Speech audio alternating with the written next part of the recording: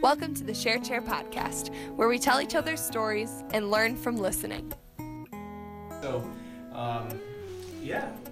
Kate Johnson, welcome to the Share Chair podcast. Thank you. Cool to have you. Cool to be here. How's it going? It's going really well. I'm excited for the year. I like my class schedules, and I like the grade, and I like what's coming up in this year, so I'm excited. What do you mean? Like graduation? Oh yeah, that. Of course. I love what's coming up after this. Yeah, seriously. I've been really sort of prepping for my Berklee audition, so I want to go to Berklee College of Music here within the next year, but auditions are coming up really quickly, so that's kind of eating up my time right now. And that's kind of my focus at the moment, but on top of also school now, and it's nice to get back in routine.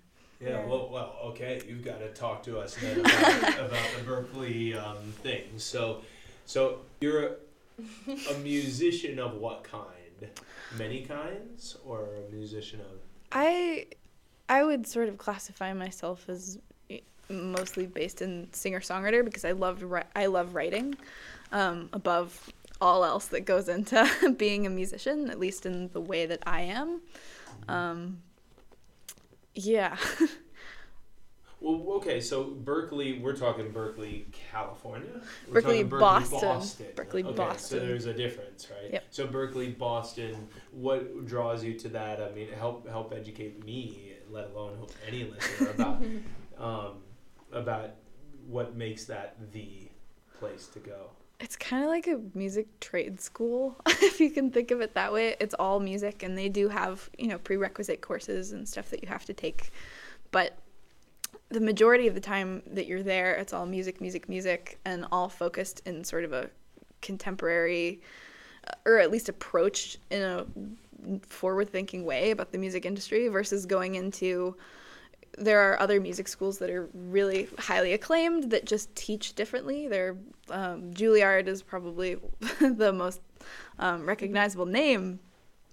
But, Juilliard, they approach teaching music differently. It's all about theory. It's all about book stuff. It's all about ear training. And you lose a lot of the networking and sort of interpersonal relationships, which is what Berklee gives you. At least in my research. In your research, yeah. So what gave you this affinity, going back a little further, what gave you this affinity for music, just singing, songwriting, both of them? Where did that start? I was, 7 years old, and I had a friend that played guitar and sort of just approached and said, hey, can you teach me how to play a couple songs? And he did. And I sort of became a singer almost by default, because I wasn't planning on doing it, but this same person, I continued to play with him fairly frequently, and we covered a lot of songs. And so I started singing them just as a natural progression, and liked it. So. Wow, that's awesome. Yeah, and where did the songwriting come from? I mean, yeah, it kind of came out of left field. I played in that duo situation and just little coffee shops and stuff, just doing covers, and then I got an itch to write one day, and I did. Do you find yourself as a writer having common themes or threads, or are they personal songs, or like what motivates you, or where does your inspiration come from? Yes. I think that truth, at least for me, is what kind of drives my writing. I need to be at least honest, even if it's... A lot of people kind of look at people that write fiction and songwriting, if you're not telling your actual story, as bad writers or disconnected from themselves. And I think if it's coming from at least a feeling that you can connect with, then it is worth talking about, and that's still true songwriting to me. So it's kind of all over the place in terms of where I draw information, but essentially it's all from me, or what I feel or have felt at some point. Have you hit some good spots, would you say? Yeah, I think so. I think think it's a constantly changing view on how I'm looking at what I'm writing. So I look back now and I am really proud that I made the effort and I started writing, and I'm really proud of where I was at that time. But it's, for me, feel like it's evolved a lot from where I was way back when I started writing. Talk about that evolution then. So where were you when you started, and where are you now, and how does it speak to your truth all along the way? I feel like a lot of it, I knew some, I had some knowledge of music and some knowledge of theory, but not a lot. And so I was playing, as you do when you start out, I was playing in standard tuning, and I just learned how to fingerpick, and I only knew like 10 chords or something, and I just recycled them. But as I got more into theory and I got more into sort of that world of being more musically diverse, that sort of helped where I was taken mentally and where I wanted to go with writing. Because for me, it feels like different sounds and different progressions sort of pull a different feeling depending on where they are. You know, it's the whole major versus minor. Major is really happy and minor is really not. But there's even more to that, whether you add thirds or you add an extra second in there, that pulls a different feeling than if it's just a straight major chord.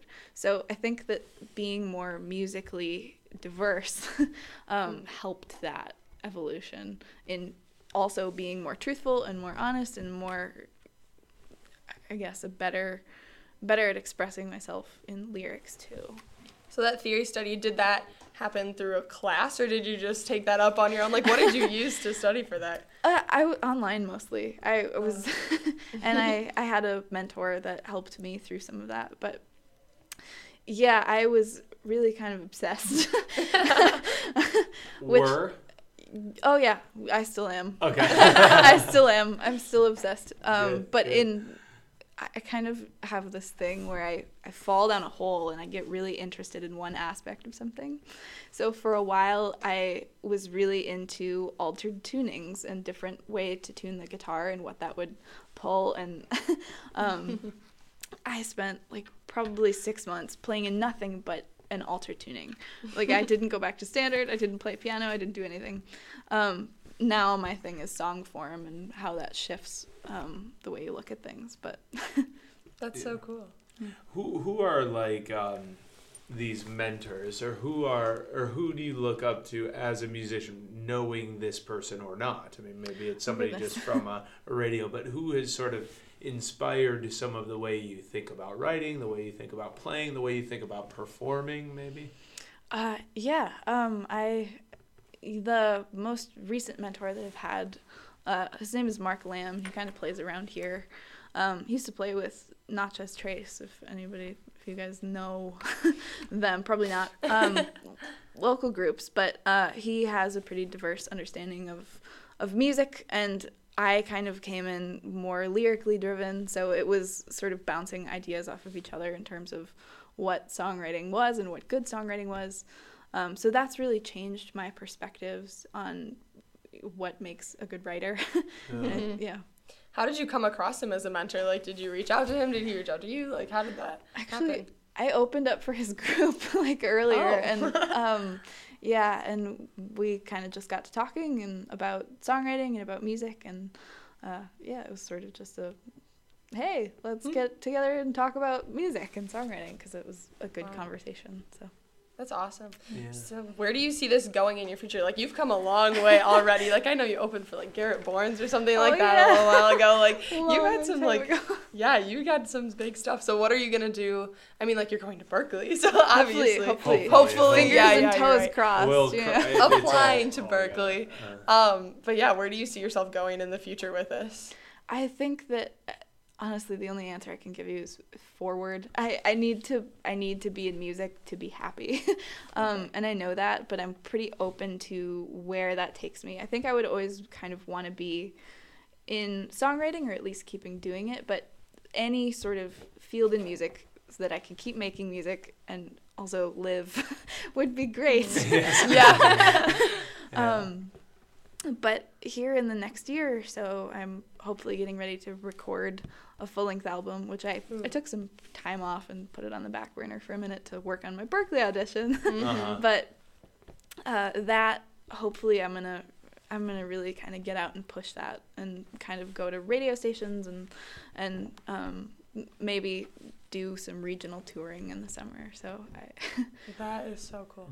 So what's involved in the Berklee audition? It's kind of a strange audition when you think about like all like college music auditions. Normally you go in and it's like a prepared piece and then sight reading and then sometimes an interview.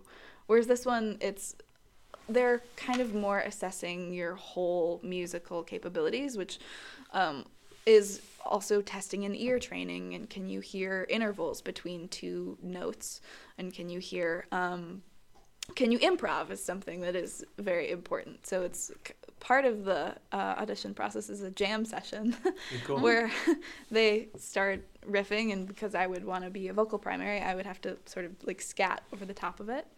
On top of also sight reading and a prepared piece. And there are a couple other rhythmic exercises that they do to gauge kind of how quickly you can process rhythm, and if you can essentially take that and tell them what it is, the dictation to notation type.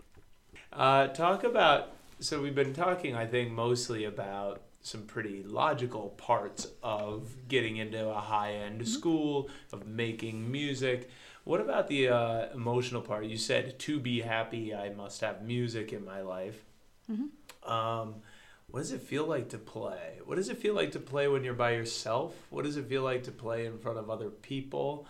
Are they different? I guess, could you bring us into the emotional side of your music experience? Yeah. I think playing alone and playing in front of people are so, they almost feel like different tiers of music. Like it's not even the same song that you're playing anymore, because I feel like when I'm writing, I go into this, and when I'm alone, it's sort of the same mind frame that I'm in when I'm writing. The song is what I wrote it about. There's the subject there and there's the feeling there, but when I go on stage, it's about delivering something to other people and trying to get that connection versus feeling everything that I felt when I wrote it. So I think they're really kind of separate and both very emotional in their own right.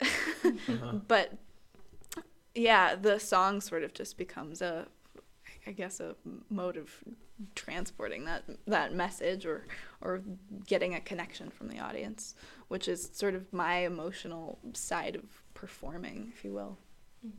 So which do you prefer? I mean, not that you would prefer one, but like playing alone by yourself, like practicing it, or going out and performing it? I'm not sure. That's a good question. I like both, which is, I think, a good thing. I'd say so. And will hopefully help later. But yeah, I really love the human part of being able to see reactions and being able to connect with people. I really love that. And I also really love the writing process and being, I guess, more in touch with myself in that situation. You're going to be playing for us. Yeah. Our intro and Oh, outro. yeah. I was like, wait, I didn't forget it now. Not today, but you're going to be, I'm so excited that you're going to be providing music for the whole season. So thanks for doing that. Too, yeah, that's really cool. And do you have places where we can find your music, where we can find you, like that are already established? I'm sure things will come up after this this interview, but are there places already determined where we could like listen to you? As of now, yes. There's only one show that I have really lined up, and it's I'll be playing at the Grand Haven Farmers Market on the 23rd for market music. So, nice. Yeah. That's morning time. Yep. From I think it's a 10 to noon slot. So 10 to noon slot. 2 hours. Nice, great. So show up there, and then and also we can find your music, I think, on YouTube. Yep. Any other places? Yep, I have a website which is not updated as often as it should be. Yeah. But that's katejohnsonmusic.com. But probably the best place would be like Facebook. Oh, just Yeah. on Facebook. Yeah. Yeah. Through your own personal account or something, or do you have? I have a band page, but personal page is fine too. Okay. Music pops up there. Yeah. Yeah. Wow. Good. Well, good luck here coming up. Yeah. When is the audition? It'll be either in November or in February. Okay. I don't even know yet. What's your level? What's your level of fear? Oh gosh. Or is it not fear? I'm really, really excited and I'm nervous, but I don't know if I would really classify it as fear, Good. which That's great. That's great. And how are you tending to your, being nervous and your excitement as well? I think a part of that is, making time. I really do, when I say it, I really do need that time to block out and be creative in order to sort of feel happy as a person. Uh-huh. And that helps. It's a huge distressor for Yeah. me. Just to, even if it's not working on audition stuff or if it's not working on writing, even just to sit down and be able to play or play through something that I've already written, that helps. Mm-hmm. Mm-hmm. So I have to ask, do you have any words of advice for maybe people going into music or just anybody in general? What are words of encouragement you have? Gosh, I think if you can obsess yourself with what it is that you want to do, I think, at least for me, that's given me the clearest picture of what I want out of my life and what I want to do with my music. So immerse yourself completely in the culture and in everything that goes into being musical, and if you want having a life in music, I think that's really important. I love that. That's great. Cool. Get obsessed. Well, thanks for offering your music to us too. Thank you. Throughout Yeah. the year, and awesome. Thanks, Kate. Thank you. Thank you. Thanks for listening. Stay tuned for next week's episode.